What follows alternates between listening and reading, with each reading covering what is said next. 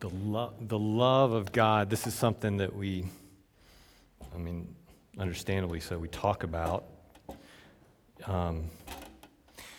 in the context of worship constantly. It's the thing that gathers us together, or I guess probably should gather us together. And I wonder sometimes if we really know what love is.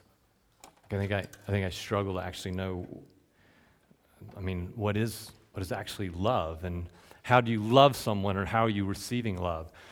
So John, we are back in John. We did John 3 last week because of an intro back into where you all left off last week, which is John 8. So we're going to be in John 8 today. We're picking up in the middle of a bit of a conversation Jesus is having with some people. And some of them, Jesus is just stirring controversy. And you have a fair amount of conflict that's going on at this point, but you also have, at this breaking point where you left off, some of the Jews, it says, believed in him. And what we're going to see as we move forward, and I would love to read the whole passage. I'm not going to. We're going to talk through it. So again, if you have a Bible, I would strongly encourage you to open it up. John 8, starting verse 31, and we're going to go to the end of the chapter. And just as looking forward to next week, we're going to do John 9, and it's kind of a long passage. If you get a chance this week to read through it, just read through it so that you know what's coming up, because I don't know, again, if we'll be able to read through the whole text itself. But John 8:31, Jesus is going to be making some pretty hard challenges, and he does so because of love, even though it doesn't sound so much like love. So we're going to read the first few verses. I think probably just the first. We got this slide and one more, I believe. So we'll read those, and then we're going to launch into this, okay? So together, if you don't mind standing, let's read this together. This is John 8, starting in verse 31. So Jesus said to the Jews who had believed in him, "If you abide in my word, you are truly my disciples, and you will know the truth, and the truth will set you free." They answered him, "We are offspring of Abraham and have never been enslaved to anyone. How is it that you say you will become free?" Jesus answered them, "Truly, truly, I say to you, everyone who practices sin is a slave to sin. The slave does not remain in the house forever. The Son remains forever. So if the Son sets you free, you will be free indeed. I know that you are offspring of Abraham, yet you seek to kill me because my words find no place in you. I speak of what I have seen with my Father, and you do what you have heard from your father." Father, as we step into these words and this passage, this conversation that Jesus is having, please allow us to be called into the conversation, to hear what was really being said at that time, and then for your Spirit to allow us to hear what it is you need for us to hear, right now. And in the midst of this, Lord Jesus, you are the reason that we've come together, and so we need to hear your voice. Please speak, we ask in your name. Amen. All right. John says there were those that believed in Jesus, but what is it that they believed? Because Jesus is going to say some really difficult things, and by the end of this passage that we're going to look at, they don't like him. Apparently a lot of them fall away from their belief, or they are challenged in what they have believed, that what they believed was not actually who he really was and who he really is. They had some idea about him. They had some thoughts about who he was, but at the end they realized, wait a minute, we're not seeing him for who he really is, and we're not really sure we like what he's showing himself to be. So I do wonder, especially more and more lately, if we're not in a very similar place. We like the idea of Jesus, especially when we can use him as our mascot, right? Our little cheerleader, rah, rah, for our particular personal agendas or preferences or political parties. Not to be blasphemous, but we like to put Jesus out on the street corner with our particular sign and spin it and do all the dancing, You know what I'm saying? How often do we make Jesus into that? Jesus turns our ideas upside down, and he refuses to be the little boy spinning the sign on the street corner. He won't be that for us. He is going to make us uncomfortable. Hopefully, he's done that in our lives already. He's going to do so much more. I think I'm seeing this more in John than I've ever seen it before. Jesus just makes us uncomfortable, but he does it because he loves. So he's not here simply to support our agenda. He's here to set you free. That's what he's here for. There's a freedom that the Bible talks about that requires us to consider a deeper problem, both within our world, certainly, but also within ourselves, and maybe even within our smaller community. One of the fundamentals of the biblical story that Jesus is pointing out in this particular dialogue is that we have a systemic problem. A systemic problem that keeps us from being free, from being who we were really made to be. And we hear about things like systemic racism right now, and I know there's lots of opinions on that, but let me tell you, that is the tip of the iceberg of our systemic problem. It's symptomatic of some deeper systemic problems that we have, which in this passage he now leads us to the solution, which is abiding in Jesus sets us free. If we abide in Jesus, we will be set free. So how are we to understand this freedom from this text? We're going to look at three areas. We are free from something, we are free to something, and then we're going to be free through something. All right, so from something. What are we going to be free from? Well, he says it outright, slavery. You're free from slavery. Jesus says, if you abide in my word, that's how you're going to know if you're really my disciple. Like, if you're really my disciple, you're going to abide, whatever this, I'm not going to get into what abide is. Abide is this sense of living with. It can be used for, like, living in the home of. It is a rest, but it's also an activity. It's abiding. I'm not getting into that. That's for another sermon another time. But we are to abide, he says. If you abide in me, you're going to be my disciples, and you will know the truth, and the truth's going to set you free. Their response was, look, we are offspring of Abraham and have never been enslaved to anyone. How is it that you say we are going to become free? This is how they respond to this. They do not see their slavery, which is very interesting, because think about, like, just historically, they say they're children of Abraham, okay? Abraham, Isaac, Jacob. Jacob had 12 kids.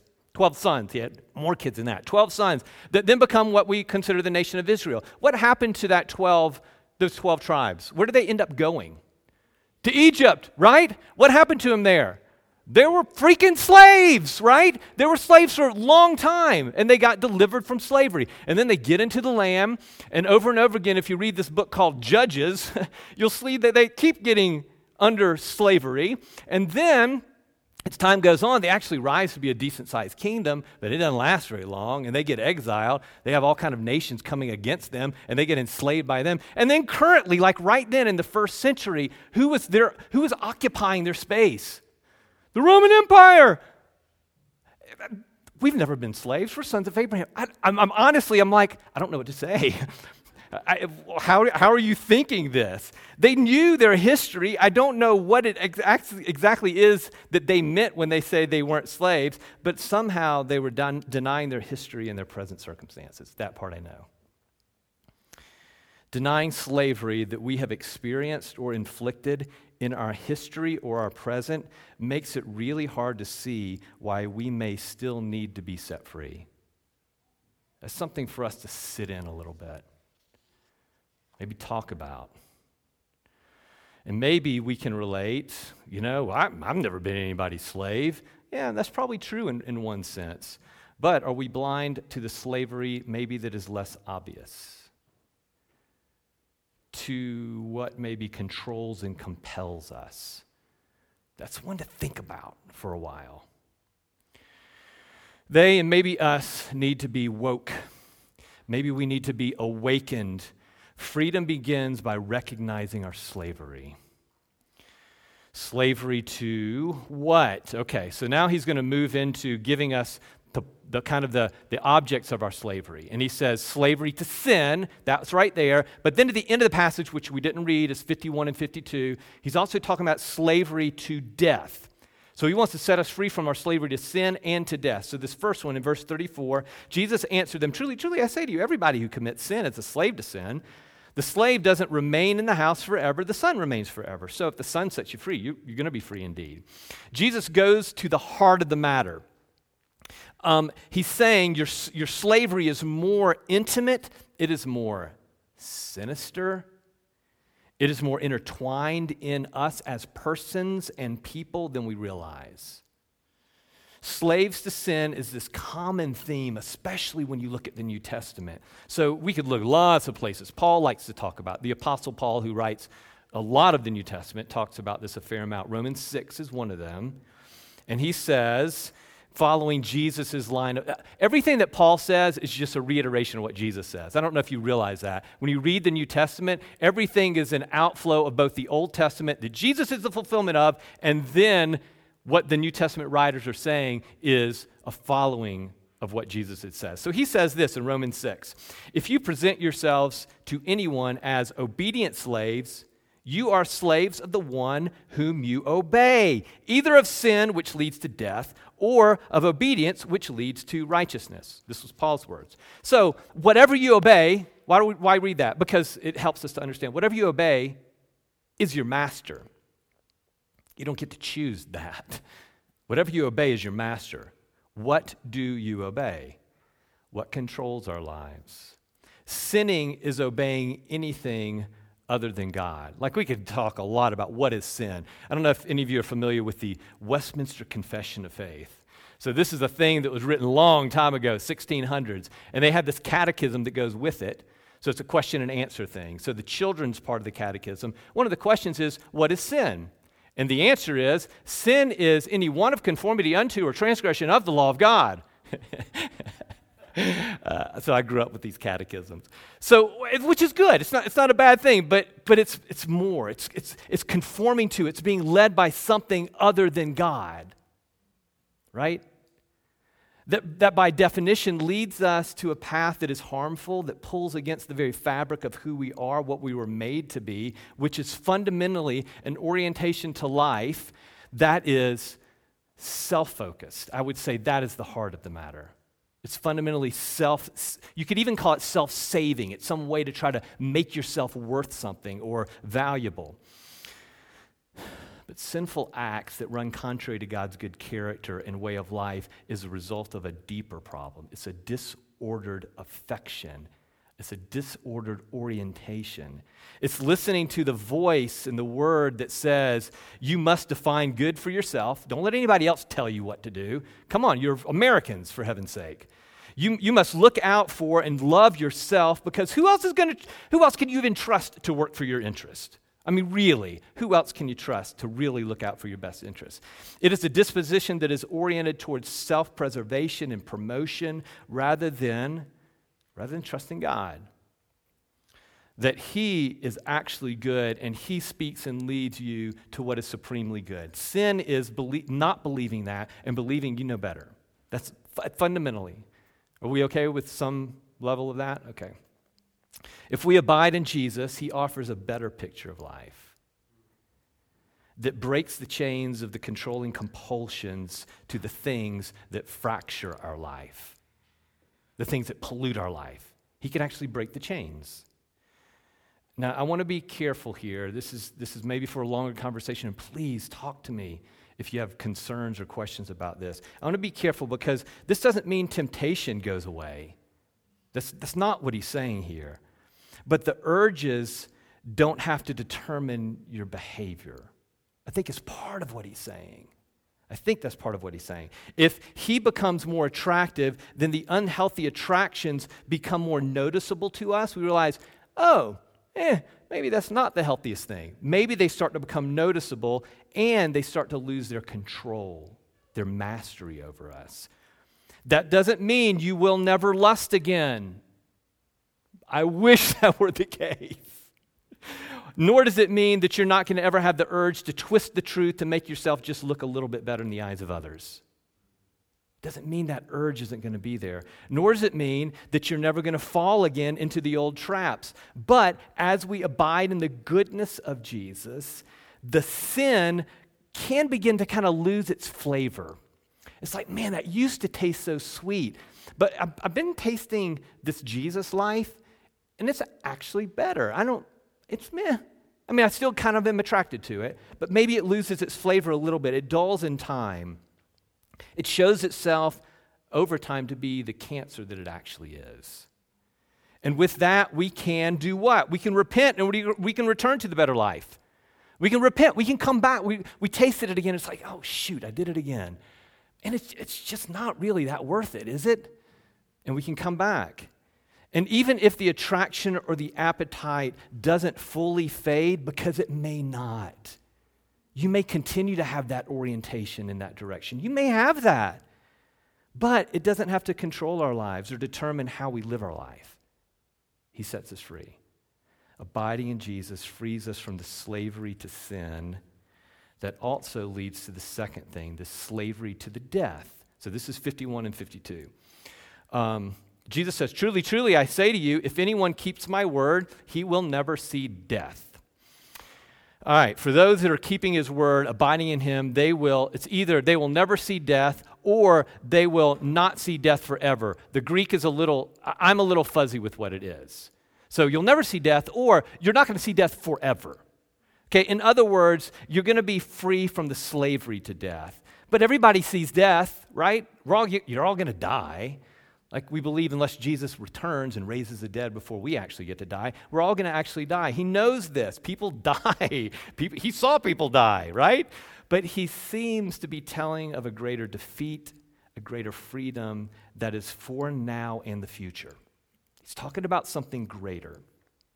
The big theme in Scripture that Paul summarizes, again, in Romans chapter 6, 23, sometimes it's kind of a famous verse, says, for the wages of sin is death, but the free gift of God is eternal life in Christ Jesus our Lord. If we are free from sin, we're also going to be free from death. There's this connection. It's connected from the very beginning, back in Genesis chapter 2 and 3, about sin and death being intertwined. So if you're going to get freed from sin, well, I guess you're going to have to be freed from death as well. Freedom is this is a freedom that we can enjoy today and forever.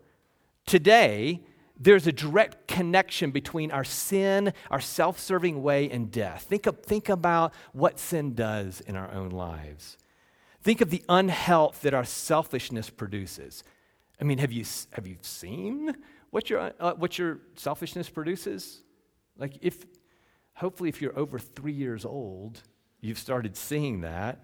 Where sin, with this freedom begins to lose its power, it can begin to lose its attraction, and we can live in a state of repentance and a new kind of orientation. The death and decay that come with sin can begin to lessen with him. Life and health tend to grow up in us and in the lives of those around us when the sin that produces death begins to fade. Because when the sin begins to fade, the death begins to fade, and life begins to grow instead.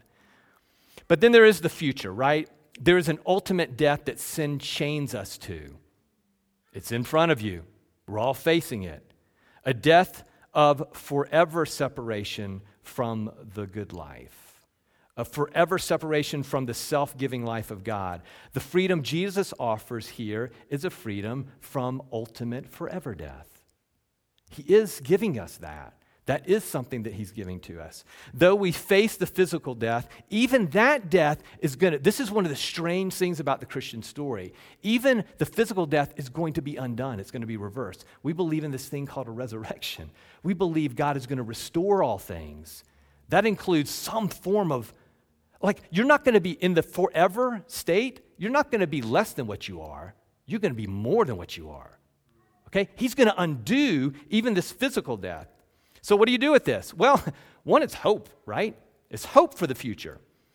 But it's also a freedom from the fear of death in our present. Of course, we want to work against it right now, right? This is why we wear masks. because we want to work against harm of others. We want to work against death, right? We want to do things in life that actually work against death. That's a good thing. We want to do that, but eventually we are going to face it. But it's not your forever. It doesn't have to be a master over you. You don't have to fear it.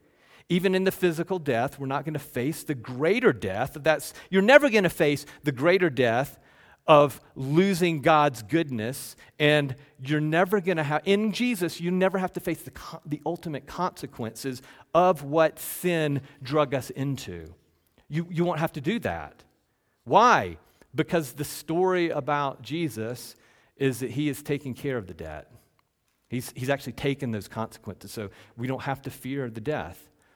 For those who abide in Christ, we are given life that is lasting now.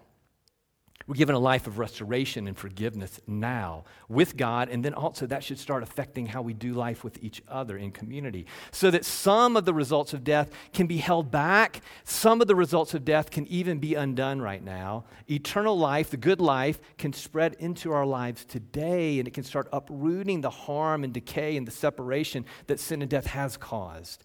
It can actually start making a difference now. I know sometimes it's hard to see that. But it really can. It can really start making a difference. If this is true, what does that mean?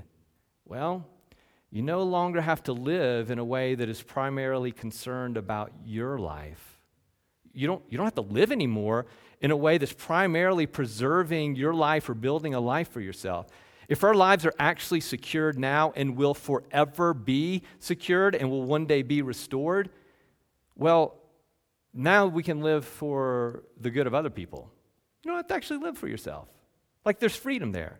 And for now, even if we die, we actually live because nothing can separate us from the love of God in Christ Jesus, our Lord. Again, quote from Paul. We don't have to. Abiding in Jesus frees us from slavery to sin, and it frees us from slavery to death. All right. Now, there's another freedom, though. It's freedom to something. And I'm going to call it freedom to a better father. Are y'all with me? Are we okay? Do we need to stretch? We need to stand up. What time is it? Where's a clock in this place? I feel like oh my gosh, it's 12 o'clock. Are we okay? Can I keep going? Okay. All right, good. Thank you. What would I do if you said no? Well, I guess we'll pick up next week. Okay, freedom here. Okay, so to a better father. Jesus starts talking about fathers. So we didn't read it all, but he talks a lot about fathers moving on. We read a little bit of it. He speaks of what he has seen with his father, and then also that they do what they have seen from their father. They argue with him. Abraham's our daddy. Jesus says, if that were true, you would be doing what Abraham did. I don't think you're doing what Abraham did. But instead, you actually seek to kill me, the one who has actually told you the truth that I heard from God. This does not sound like what Abraham did. No, you are doing what your father did. They respond with, look, are we born of sexual immorality? We have one father, even God. Okay, where in the world did that come from? Sexual immorality. I don't know, a couple of things could be. Could be they're looking back at the prophets, and how the prophets spoke about the unfaithful, adulterous people, right? And they're saying, we're not like that. We're not like that. We're real. We're real followers of God. We're real followers of Abraham. Could be. Maybe. I don't know this because I don't know what Jesus' reputation at this time was. Did they know about Jesus' questionable conception and birth? Maybe. Maybe they're saying, look, we know your mama got pregnant out of wedlock. At least we're not born of sexual immorality. I don't know. That's a jab right there, but they're definitely jabbing. So I don't know. I don't know if that was the case. Jesus doesn't really bite, so he continues. If God were your father, you would love me. This is in verse 42. For I came from God. Why do you not understand what I say? It is because you cannot bear to hear my word. Then he comes out and he says what he's been alluding to this whole. He's been talking about their father. And it's like, who's their father? Who's their daddy? Verse 44, you are of your father, the devil. and your will is to do your father's desires. He was a murderer think about this. Think about someone who's actually telling you this. If they were sitting in front of you and saying this, your dad is Satan. Okay? He was a murderer from the beginning and has nothing to do with the truth because there's no truth in him. When he lies, he speaks out of his very own character, for he is a liar and the father of lies. But because I tell you the truth, you don't believe me. Whoever is of God hears the words of God. The reason why you do not hear them is that you are not of God. The heat Yeah, I know, right? The heat's just rising. I mean, this is a battle. This is a battle. It's a little surprising they don't pick up stones to kill him now, okay? That's coming. It's coming. But they don't do it right then. Instead, they say, you're a Samaritan. You have a demon. It's like these kids that are fighting, right? It's like, oh yeah, you think I'm the son of Satan? Well, you're Satan, right? I mean, they're trying to find some kind of a comeback to this whole conversation. All right, what do you do with all this? Jesus' words are harsh. Man, gentle and mild, I don't know. Jesus is not gentle here, but he's loving. Loving. Jesus says, I want to free you from slavery. I want to free you to a better father. You're listening to and you're following the father of lies and murder, and the evidence is your life. The evidence is your life, lies and murder and deceit and bitterness and hate and envy and pride. What voice are you hearing, he's saying? What is the voice of that father telling you? And now for us, what is the voice telling you and me today? You're never going to measure up. Try harder. Is that your father's voice? You're not quite as valuable as the person sitting next to you, so at least in your mind, you better tear them down or elevate yourself above them. Or, who in the heck would ever love you? Come on. I mean, look at that guy. I know why people love him, but why in the world would anybody love you? Or maybe the opposite. Come on, look at me. Why doesn't everyone see how wonderful I am, right? What voice is whispering into your ears? It's all kind of voices speaking to us. What do they produce? What do those voices produce? Self-consciousness.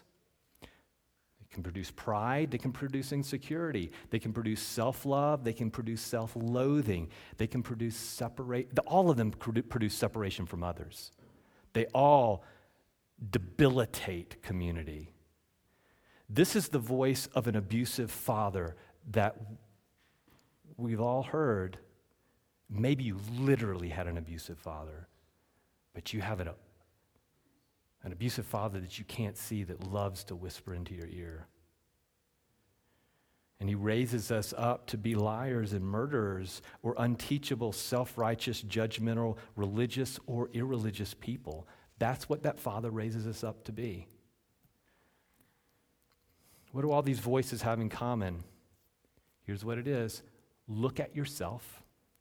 Find your value or your lack of value in yourself. Find your hope or your despair in yourself. Or find some kind of validation in something else other than the only one who can actually meet your need. Find it anywhere except for the one. That's what that father tells you. Jesus came so that they and we could hear another voice that would free us from self, that would paradoxically grow us into a better self. Paradox. Jesus comes to tell us what the good father has to say.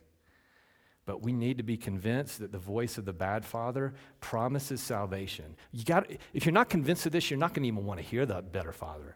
You got to be convinced that this other father promises you salvation. Salvation meaning like life or whatever you want to define as salvation. He promises, but he delivers death. Jesus came to be the voice, and he speaks the words of his Father, and with that, Jesus goes on at the end of this chapter to say, and this is verse 55, I know God, I've come to show him, by keeping his word. And by the way, your father Abraham, he was actually excited that he was going to see my day. He was looking forward to my coming. And then they say, look, you're not even 50 years old. Like, how is it that you saw Abraham? Or you're saying Abraham saw you? How is this even possible? And here we go. All right, here's the final straw right here. Truly, truly, I say to you, before Abraham was, I am. All right, this is like a radical, especially in the Jewish world. This is a radical claim. And they got part of what he was saying. In verse 59, it says, so they picked up stones to throw at him, but Jesus hid himself and he went out of the temple. All right, what is all this? Jesus is not just claiming, so I think I'm in like the second subpoint of this. There you go. You're hearing his voice, but he's also the very presence. So Jesus is not just claiming to be the voice, but God come to it. He's claiming to be the presence of God, and they got that. They actually got that. He's freeing us to a better Father by being the presence of the Father with us. Before Abraham was, I am refers to God's name of Yahweh in the Old Testament. It refers to God's existence. It refers to God's continual I am. What is that? It was before, it was current, and it was after. It is presence. And John makes this interesting comment that when they tried to kill him, he was hidden from them, and then he left the temple. What's the imagery there? Why make the big point about him leaving the temple? Well, he was in the temple and he left. Historically, that's just what happened. But the temple is also where God's presence was to reside.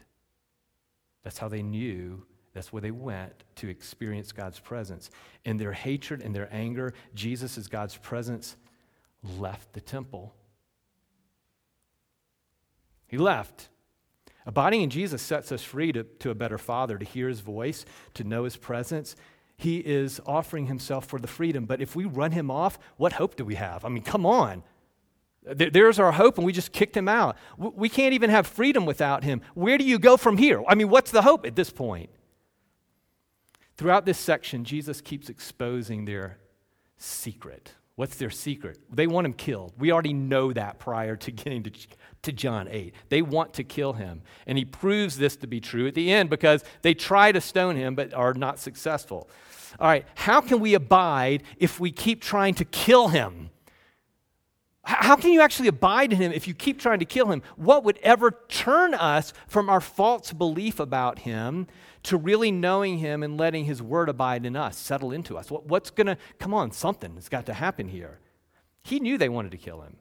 This was, oh, wait a minute, guys, don't stone me. I didn't know you hated me this much. He knew they hated him. He knew it.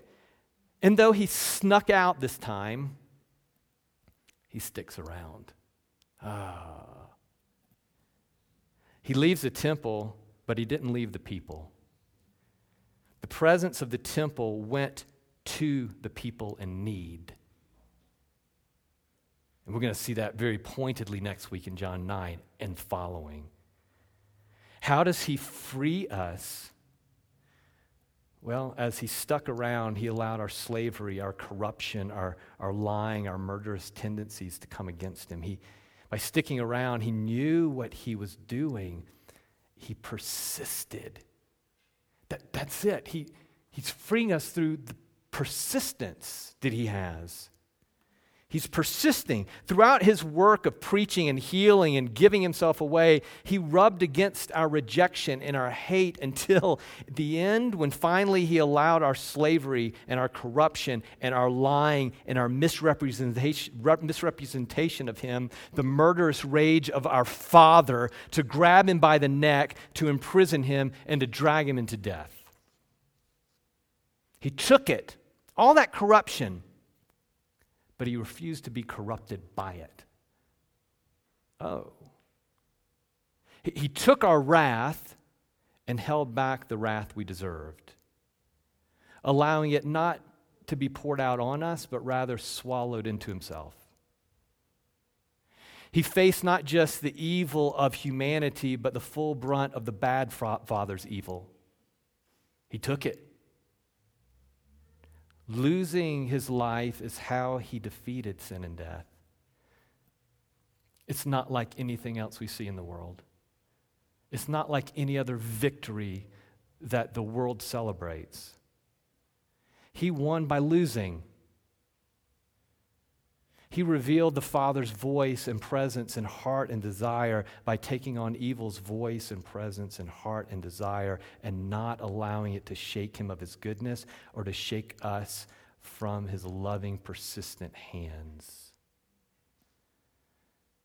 We all have failed in the face of evil and selfish desires. We are all slaves. We've all been enslaved, and he hasn't. He's the only truly free one. And he was validated as being the Word of God made flesh. He was validated as the voice in the presence of God by overcoming death. I mean, how do you know that's all true? Because he didn't stay dead. He rose, he overcame death, returning to us with peace and forgiveness, not war and hatred. When he came back, he didn't say, now I'm going to get you. Forgiveness, peace. His persistent love is what we are to abide in. What is this truth that we are to abide in? What is the law book that I need to know from Jesus? No. It's his persistent love that he wants us to abide in. Let that truth set us free. Father, we need to know this kind of truth. We need to know you, Lord Jesus, is the embodiment, the voice and the presence